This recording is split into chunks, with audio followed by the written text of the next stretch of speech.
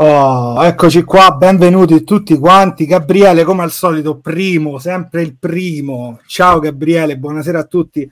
Ragazzi, oggi tutto di corsa, però penso sia una bella opportunità tra una partita e l'altra avere un intermezzo splendido, secondo me, oggi, proprio dal campo, il secondo intermezzo che riusciamo a fare dal campo dell'Italia, quindi ragazzi, Mike, adesso lo saluto, però prima di tutto salutiamo Federico ZANI, grazie per la disponibilità. Fede, come stai? Ciao a tutti, intanto grazie mille dell'opportunità. No, benissimo, grazie, siamo un momento di pausa nella giornata, ma insomma procede tutto bene. Perfetto. Mike, tu come stai invece? Benvenuto, oggi in italiano, quindi oggi... Sì, oggi in italiano, allora sì, tutto bene qua, tutto bene. Tu, tutto bene là? Sofia, tutto... come va? Stiamo bene, ragazzi, stiamo bene, a parte mia figlia con un po' di bronchite questa settimana che se la fa a casa col babbo, però tutto a posto, ci stiamo e quindi raga, benissimo, ragazzi, bene, siamo entrati, prima di tutto, siamo live oggi su Fratelli di Rugby, sul YouTube di Fratelli di Rugby, che vi consiglio ragazzi di ovviamente seguire, mettere un like, campanella, quello che volete, perché raga, è importante, stiamo cercando di portare contenuti per la maggior parte in lingua inglese, ma non solo, quindi in lingua inglese, per far arrivare il rugby italiano all'estero. Seguiremo Benetton, seguiremo le zebre, seguiremo il campionato italiano, tante belle cosine. Siamo live sul canale mio, su Rugby Cocciotto, e siamo sul Facebook di Fratelli di Rugby, The Italian Podcast, è quello con la D con l'apostrofo, non vi sbagliate perché sennò poi qualcuno si arrabbia. E quindi siamo là tutti quanti presenti su 3 piattaforme oggi. Ascolteremo, leggeremo i vostri commenti, quindi se avete curiosità, prego, lo spazio è anche il vostro. Però ecco, Fede, comincio da te, comincio io per romperla un po', tanto già ci siamo conosciuti perché abbiamo avuto, e quindi qua vi consiglio anche il podcast con Matteo, Marco e Danilo, il podcast di Leoni Fuori, dove ho avuto l'opportunità, quella volta che sono stato chiamato da Matteo e abbiamo fatto una bella chiacchierata un paio di mesi fa, credo, non tanto tempo fa, forse prima dell'estate, e quindi anche là, quindi se volete ancora sapere di più andate anche a vedere su Leoni Fuori podcast e troverete tutte le tante curiosità in più. Quindi oggi ci concentriamo più su quello che è il mondiale, il periodo che stiamo vivendo adesso, e andiamo avanti così. Quindi ecco, tu stai guardando la partita, stai vedendo Sudafrica-Romania, stai guardando con un occhio là. Che ti è sembrata questa partita? Mentre saluto Claudio. Diciamo che sì, ha confermato un po' le aspettative, nel senso che la fisicità del Sudafrica, insomma, l'ha fatta da padrone, non hanno mosso grandi palloni, hanno sfruttato parecchio gli errori o comunque le opportunità che gli lasciavano un po' la Romania, e una partita che insomma era scritta in precedenza, e insomma il Sudafrica ha confermato un po' quello che erano le sensazioni. Questo è passato quindi con i 3 mediani oggi, no? In questo momento sono 3 mediani in campo. Abbiamo sì, abbiamo visto prima, e per adesso hanno 3 mediani e uno è fuori, quindi li hanno girati tutti e 4.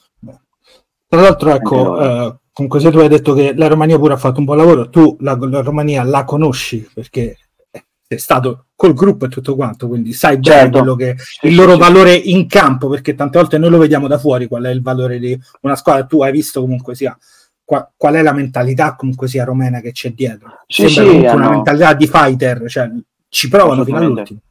Adesso non mollano mai, e questo sicuramente l'hanno dimostrato anche oggi in campo, pur arrancando, pur facendo fatica, ma in certe occasioni hanno tenuto testa comunque a un pacchetto di mischia, soprattutto di primissima qualità, quindi complimenti a loro. Insomma, il percorso non è facile per loro, però insomma ce la stanno mettendo tutta per onorare questa presenza. Tra l'altro loro sono quella squadra che ha avuto diversi problemi proprio di ricambio generazionale forte, depopolazione di alcune aree. Assolutamente, non è un periodo facile per loro, purtroppo. Esatto. Forse quelli che arrivano peggio sembra al mondiale, perché poi il Cile arriva con tanta gioia, tanta voglia, l'Uruguay con la voglia di rompere tutto. Diciamo, poi ci sono quelle che non hanno per il momento rispettato le aspettative. Io immagino un po' pure la prestazione dell'Argentina, magari, ecco, che è stata quella che un po' ha lasciato un po' di stucco tutti, perché magari ci si aspettava qualcosa in più. Sì, penso che più rispetto al 2019 questo mondiale aveva grandissime aspettative su molte squadre, quindi penso che insomma più o meno tutte stiano rispecchiando un po' quelle che erano le aspettative, quello che ci si aspettava, e ovviamente non è facile entrare in un mondiale per tante squadre, hanno ragazzi che è il primo mondiale che fanno e non è facile entrare in un palcoscenico del genere dove qualsiasi partita tu veda lo stadio è pieno, lo stadio è gremito, quindi sicuramente da adesso in poi, dalla seconda giornata, insomma, le partite insomma cambieranno e aumenterà il livello, ecco. Si rompe il ghiaccio. Esatto. Voi due avete visto Portogallo ieri? Hanno fatto una bella prestazione contro il Galles. Assolutamente. Sono rimasto piacevolmente stupito dalla prestazione del Portogallo. Hanno messo qualità in varie zone del campo, ma ce lo si aspettava, insomma, anche rispetto a quello che è stato il progresso che hanno fatto dalla tournée nostra estiva dell'anno scorso, e insomma hanno fatto grandi passi in avanti, il movimento sta crescendo anche là, per fortuna, e quindi ben venga, nel senso. Tra l'altro, una piccola cosa sul Portogallo, alla federazione portoghese era stata fatta la proposta per la franchigia dei Lusitanos per entrare in Challenge Cup quest'anno, come Black Lion per la Georgia, ma purtroppo non c'erano abbastanza soldi da parte della federazione per poter utilizzare una squadra, viaggiare, fare dei contratti professionistici, quindi questo io penso che sia ancora più importante il valore di questa squadra, che ha tanti giocatori sparsi, Rodrigo Marta, Rafa Storti, Shimoes, Marques, Tajer, quindi tutti questi giocatori molto importanti che vengono comunque sia che quasi un semiprofessionismo, diciamo, no? Perché purtroppo non hanno questa possibilità di sviluppo del livello successivo, perché già facevano la coppa contro il Black Lion, ma adesso quest'anno in Challenge, per esempio, sarebbe stato interessante vederli anche per il loro sviluppo, ma purtroppo questioni finanziarie non entreranno. Speriamo, ecco, un po' di revenues, un po' più soldi arrivano anche loro, che comunque sia, come hai detto tu, sviluppo importante. Fede, noi parliamo di te anche a livello proprio di altre squadre, perché sappiamo che tu sei un allenatore, e quindi oltre che un giocatore ovviamente, e quindi ecco perché ci ampliamo tanto, perché immagino che tu stai sempre là, penso sia un po' un addicted di rugby, come mi ricordo pure con Matteo, dalla mattina alla sera in ghirata, sempre tempo per chi è un altro nel camp adesso che sta sempre là, sempre col telefono, o guarda la partita così, o guarda quello, ha fatto quella cosa. C'è qualche malato di rugby come te? Sì, ma in realtà parecchi, non sono da solo, siamo parecchi sotto questo aspetto. Sicuramente il primo che mi viene in mente, ma insomma perché abbiamo più tempo col quale passiamo insieme, è Federico, sicuramente lui. Michele Lamaro, anche lui è un altro molto fissato, ma in generale su tutto lo sport. Paolo Garbisi è un altro che passa ore davanti al computer, davanti alla TV, e non si perde mai una partita, quindi no, ma siamo in tanti, siamo. Poi c'è pure il gruppo golf, che sono quelli che si chiudono la sera a giocare a golf, chi gioca con le mani, chi gioca con i piedi, poi dipende dalle situazioni. Vedi, da Michele a Mike, io mi ricordo che c'erano un paio di cosine interessanti tra la lista. Sì, certo, ma solo perché hai detto tu, Michele, ma come tipo di leader, di capitano è Lamaro? Allora, io mi trovo molto bene, nel senso che anche lui è un ragazzo di 22 anni che sta crescendo, non solo a livello sportivo, ma a livello proprio come maturazione sua personale. Quindi è un ragazzo che è molto intelligente, molto pronto ad ascoltare, e questa è la cosa più importante, penso, per un capitano: non solo dirigere, ma saper ascoltare quello che ti viene proposto, o comunque puoi prendere una decisione su quello. Quindi per adesso il clima in squadra è perfetto, sotto ogni punto di vista. Ovviamente siamo insieme dalla mattina alla sera da più o meno 3 mesi, e quindi è normale che a volte ci possano essere qualche screzio, ma insomma niente che non si risolva con una pacca sulla spalla, e si va avanti, perché insomma siamo tutti allineati, tutti abbiamo lo stesso sogno. Quindi a volte anche quello, la pressione del sogno, la pressione del voler far bene, ti porta magari, però Michele sotto questo punto di vista è perfetto, ed è coadiuvato da un gruppo leaders che lo sta aiutando parecchio. Perfetto. Volevo chiederti, in diciamo le interviste anglo dicono sempre ci servono conversazioni oneste, diciamo, quando e cose vanno bene, anche quando le cose vanno, diciamo, un po' più male. Michele è un capitano che ti dice quanto qualcosa serve un po' di, diciamo, serve qualcosa da aiutare. Sì.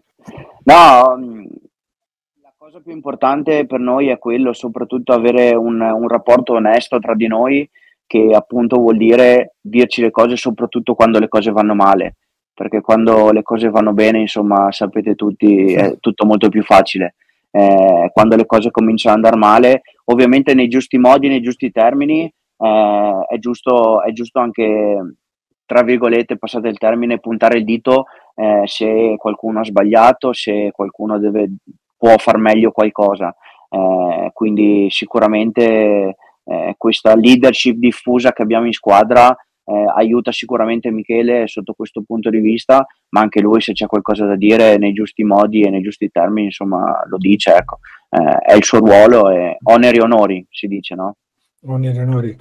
Vero, guarda, riprendo 2 domande che sono arrivate anche in generale qua. Ovviamente la prima è da parte di Claudio, che ogni volta che si nominano 2 persone, o Eddie Jones o Capozzo, le antenne partono a Claudio. Quindi ovviamente com'è giocare con Capozzo, ma immagino proprio in generale. Io aggiungo pure, prima in privato stavamo dicendo un po', no, con i francesi arrivati, quindi i tolosani, ecco, mettiamoli così.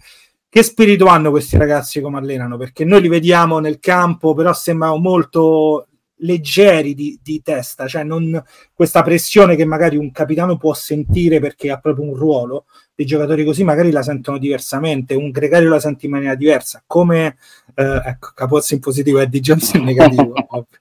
Però come li vedi questi ragazzi arrivati, che hanno un po' dato anche loro la spinta verso questa nuova Italia, perché alla fine è un prodotto degli ultimi 2 anni anche Capozzo con la nazionale maggiore? Assolutamente.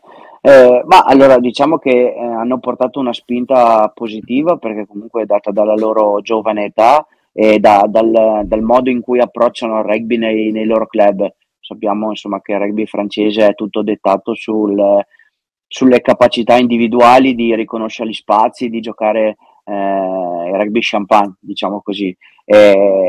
Sicuramente sono 2 professionisti che vogliono vogliono avere il pallino in mano ed avere insomma la capacità di poter sviluppare il gioco al 100% in campo.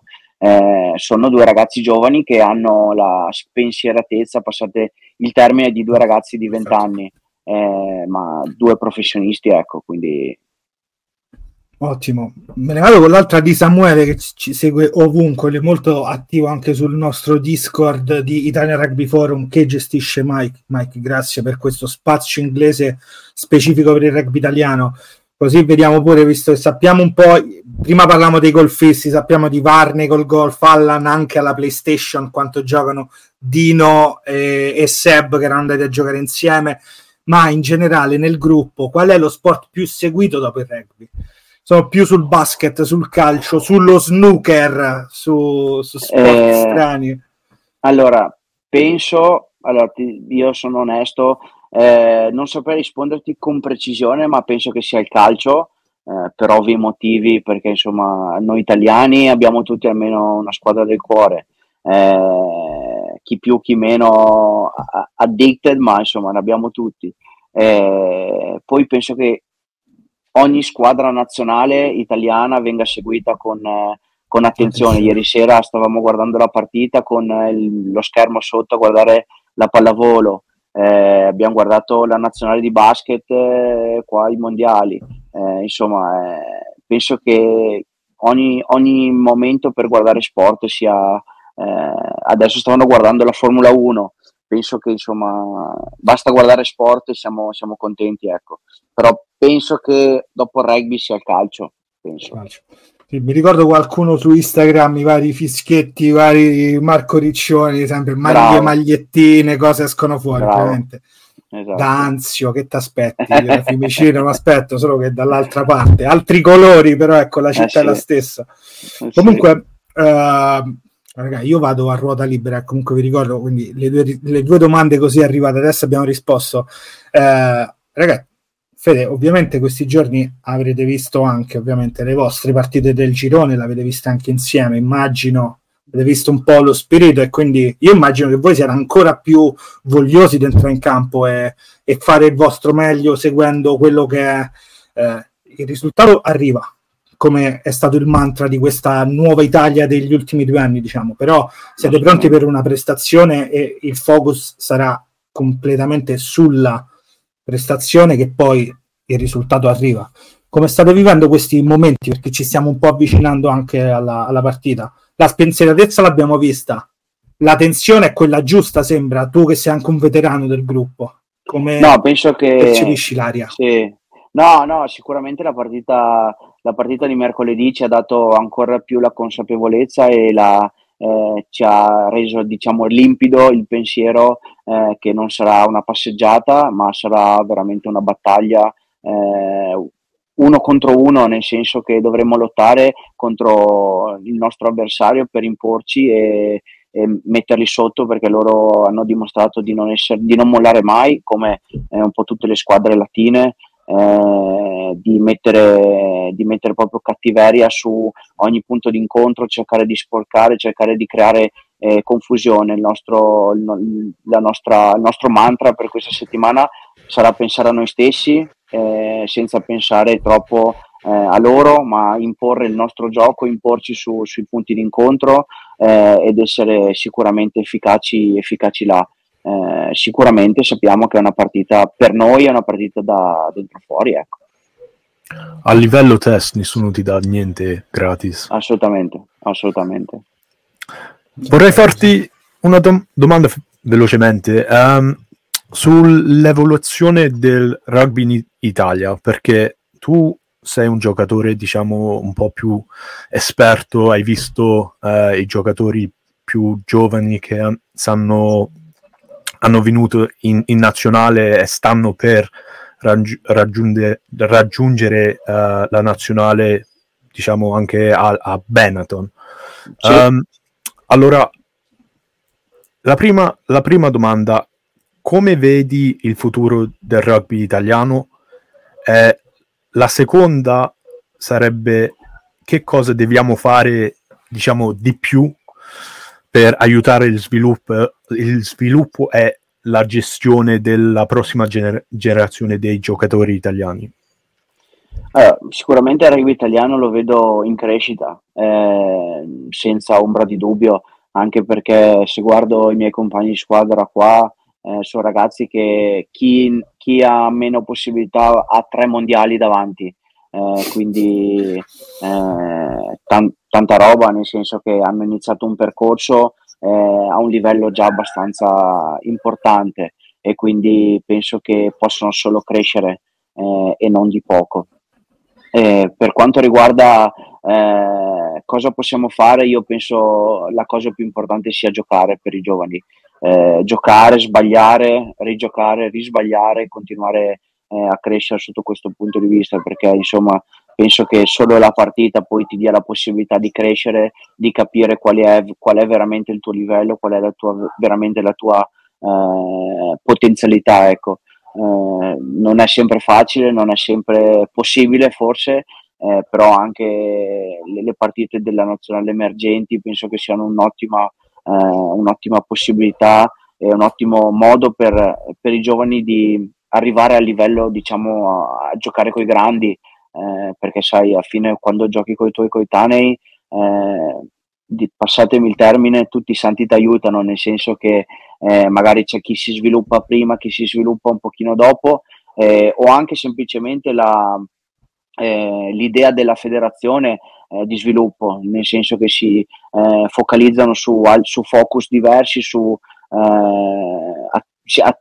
danno attenzione a cose diverse durante lo sviluppo dei giocatori, e quindi poi sai, quando fai il salto che vai a giocare contro gente di 28, 29, 30 anni, che magari è 7-8 anni che giocano a un determinato livello, là cominci a capire qual è la tua strada, cosa devi fare anche al di fuori del campo, come comportarti, eccetera. Ma è un percorso, è uno sviluppo che insomma la federazione sta affrontando sotto questo punto di vista. Questo è interessante, perché se penso proprio allo sviluppo in generale della nazionale, sembra quasi che in un periodo abbiamo perso quasi una generazione per l'alto livello, per l'altissimo livello.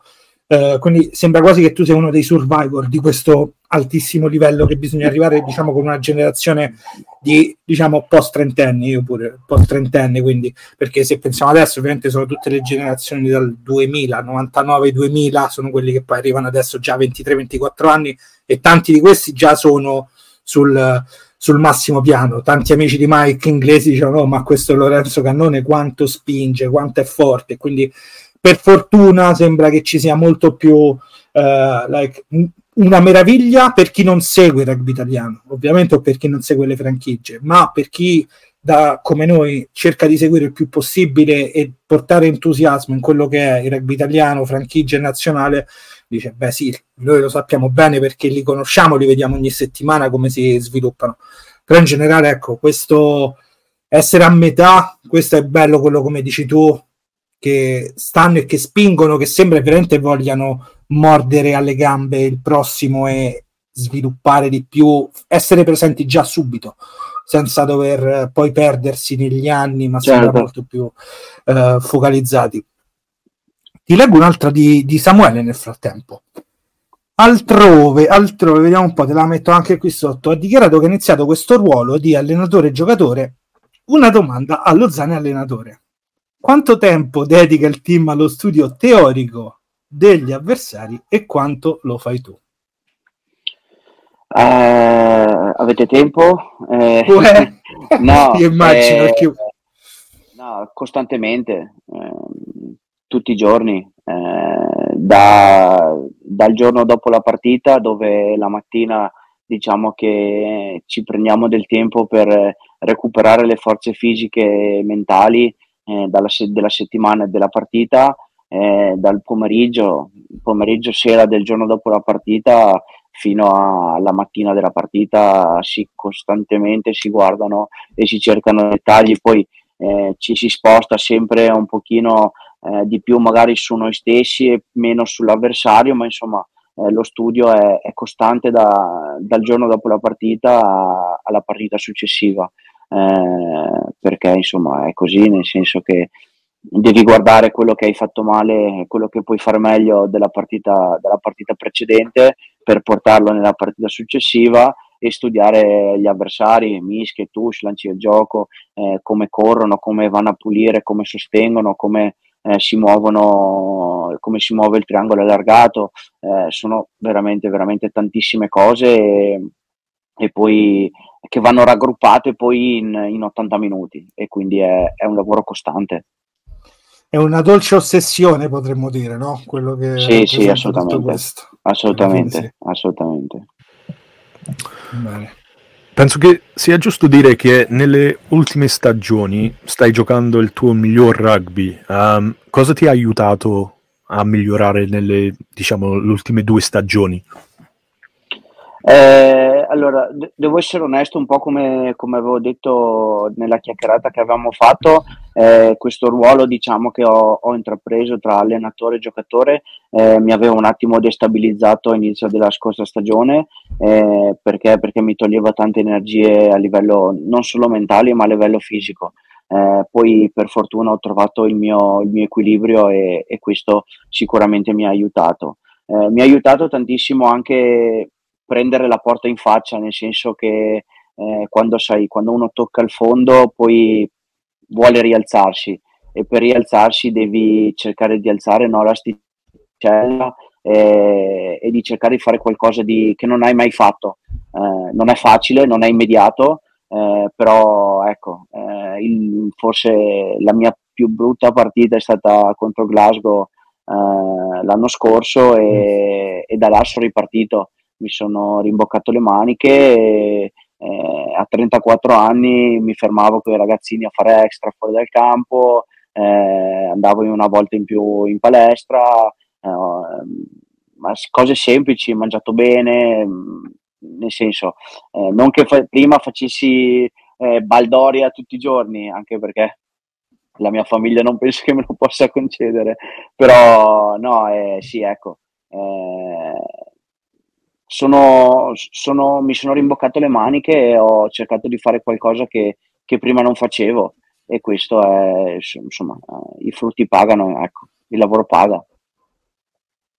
Vede, una domanda che adesso così pensando, perché molto spesso vediamo alcuni giocatori, per esempio, che trovano le loro energie anche in aspetti della vita che magari altri, senza fare nomi, ho delle immagini che mi vengono in mente di partite audio sentiti, comunque anche per esempio nella religione, no? Pensiamo agli isolani, quanto è importante la religione questo. Per te in generale è un fattore anche la religione, o sai di giocatori che attraverso questo passo nella religione sono riusciti magari a trovare quelle forze in più e diventare proprio ovviamente magari persone più equilibrate in generale, ma proprio sul campo c'è stato un cambio in un certo senso, nel senso no grazie a Dio, ma grazie a questo focus sulla religione, che poi lo chiami Dio, lo chiami Allah, lo chiami Buddha, certo. chiami qualcun altro. Guarda, sinceramente così su due piedi non saprei dirti, nel senso che per gli isolani questo di solito è molto forte, no? Il sì, fatto sì, delle infatti religioni magari ti stavo appunto dicendo, dei ragazzi isolani che sono molto focalizzati sotto questo punto di vista, senza diventare fanatici. sì, fanatici o estremisti sotto questo punto di vista, ma per loro è una parte molto importante, e crea aggregazione anche tra di loro, questo culto che hanno della religione. Guarda, sinceramente non saprei risponderti, perché ecco, non mi è mai capitato che mi succedesse questo, ecco. Ok, perfetto. Allora, ritorno sul campo perché io qua lo so MVP, che tipo MVP è un altro ossesso, potremmo dirlo, si sveglia presto la mattina, ossesso.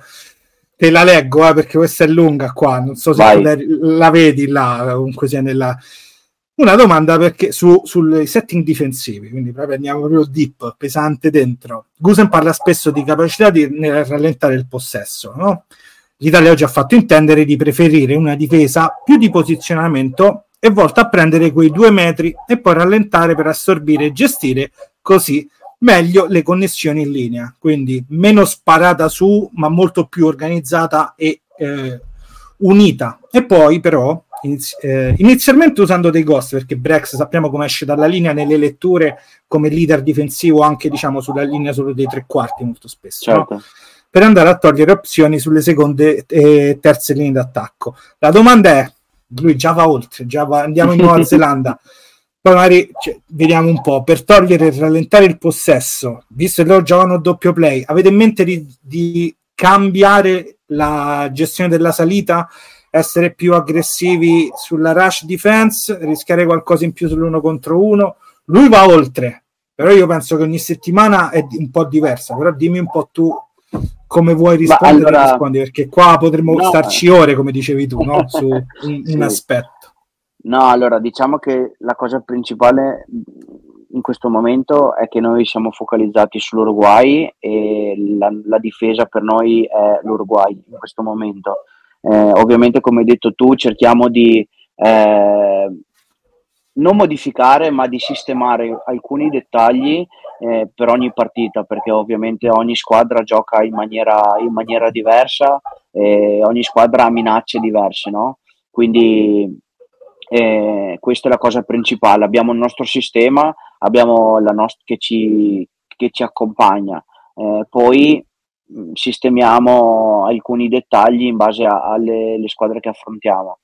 Diciamo che per noi la cosa più importante è creare un doppio placaggio, perché questo ci dà la possibilità di essere efficaci, di rallentare il pallone. Ovviamente più crei line speed, più è difficile raddoppiare, perché ovviamente gli spazi aumentano tra i giocatori e le capacità insomma di adjusting eccetera cominciano a essere un pochino più messe alla prova. Quindi bisogna trovare il giusto equilibrio tra mettere pressione, che questa toglie spazio all'attacco, ma anche di avere la capacità insomma di raddoppiare, ecco. Quindi per la Nuova Zelanda insomma da giovedì ci penseremo. Perfetto. Tra l'altro aggiungo a questo, per chi non avesse ascoltato il podcast che abbiamo avuto proprio con l'allenatore della difesa, con Marius Gusen, parlavamo proprio di questo double hits, quanto è importante la misurazione di quanti line break si concedono alla squadra avversaria, che quello era uno dei KPI che venivano in mente, per esempio, su quanto lavora bene quindi una linea difensiva.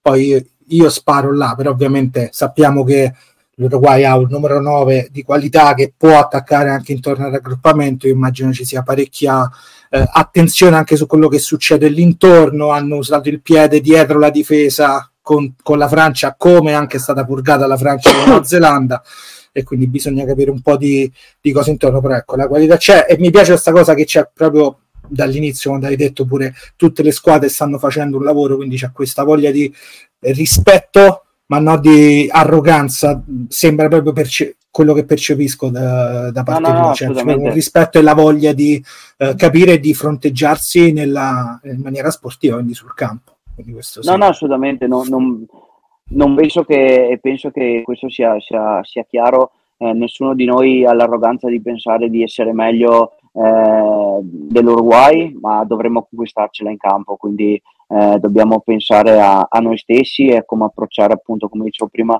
la partita, e passa tutto da azione dopo azione e dalla consistenza col quale noi eseguiamo ogni gesto in campo, quindi ecco.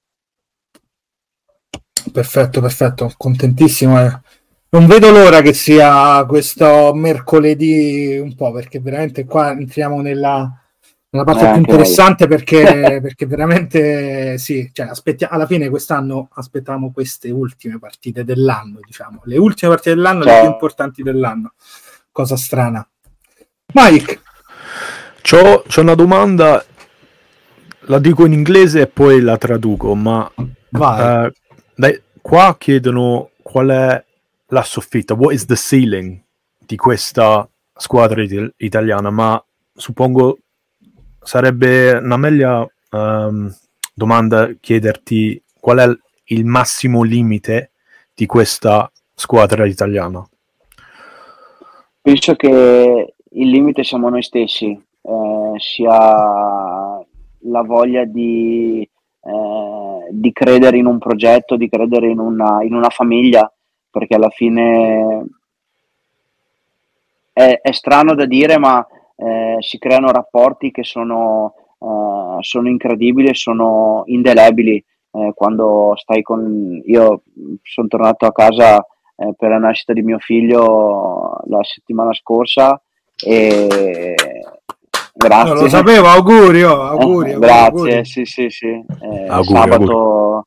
Sabato 9 è nato, e quindi sono tornato a casa la domenica, e con mia moglie, scherzando, nelle ultime 38 settimane di gravidanza ho dormito 20 settimane con Nicotera in camera, quindi ho dormito più volte con lui che con mia moglie negli ultimi 9 mesi, quindi è una famiglia, quindi penso che il limite vero siamo noi stessi, fino a che avremo voglia e avremo l'attitudine di continuare a lavorare, a sacrificarci l'uno per l'altro, questa squadra potrà migliorare e crescere.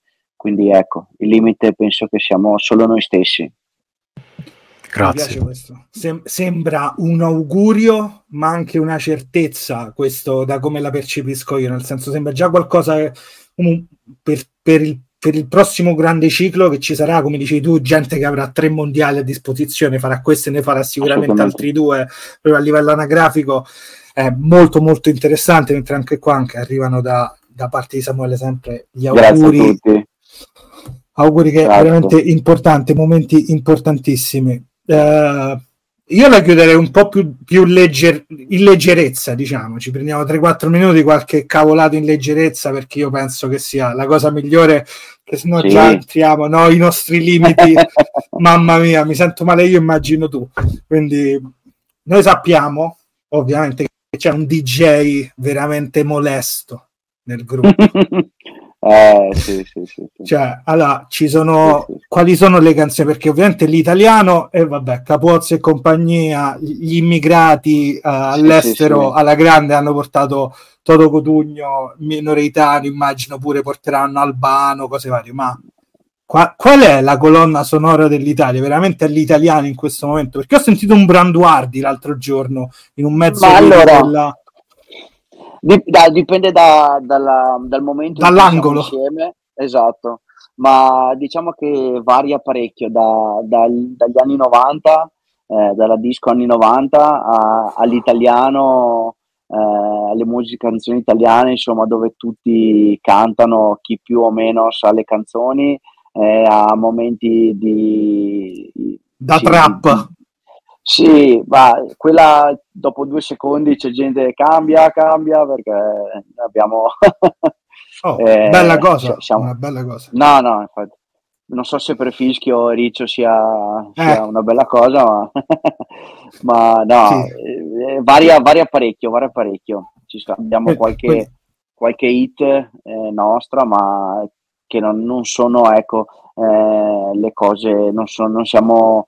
addicted sotto quel punto di vista, quindi cerchiamo di variare il più possibile. If you want to start analyzing your games today, the video analysis software that helps coach, analysts and player is waiting for you on longomatch.com.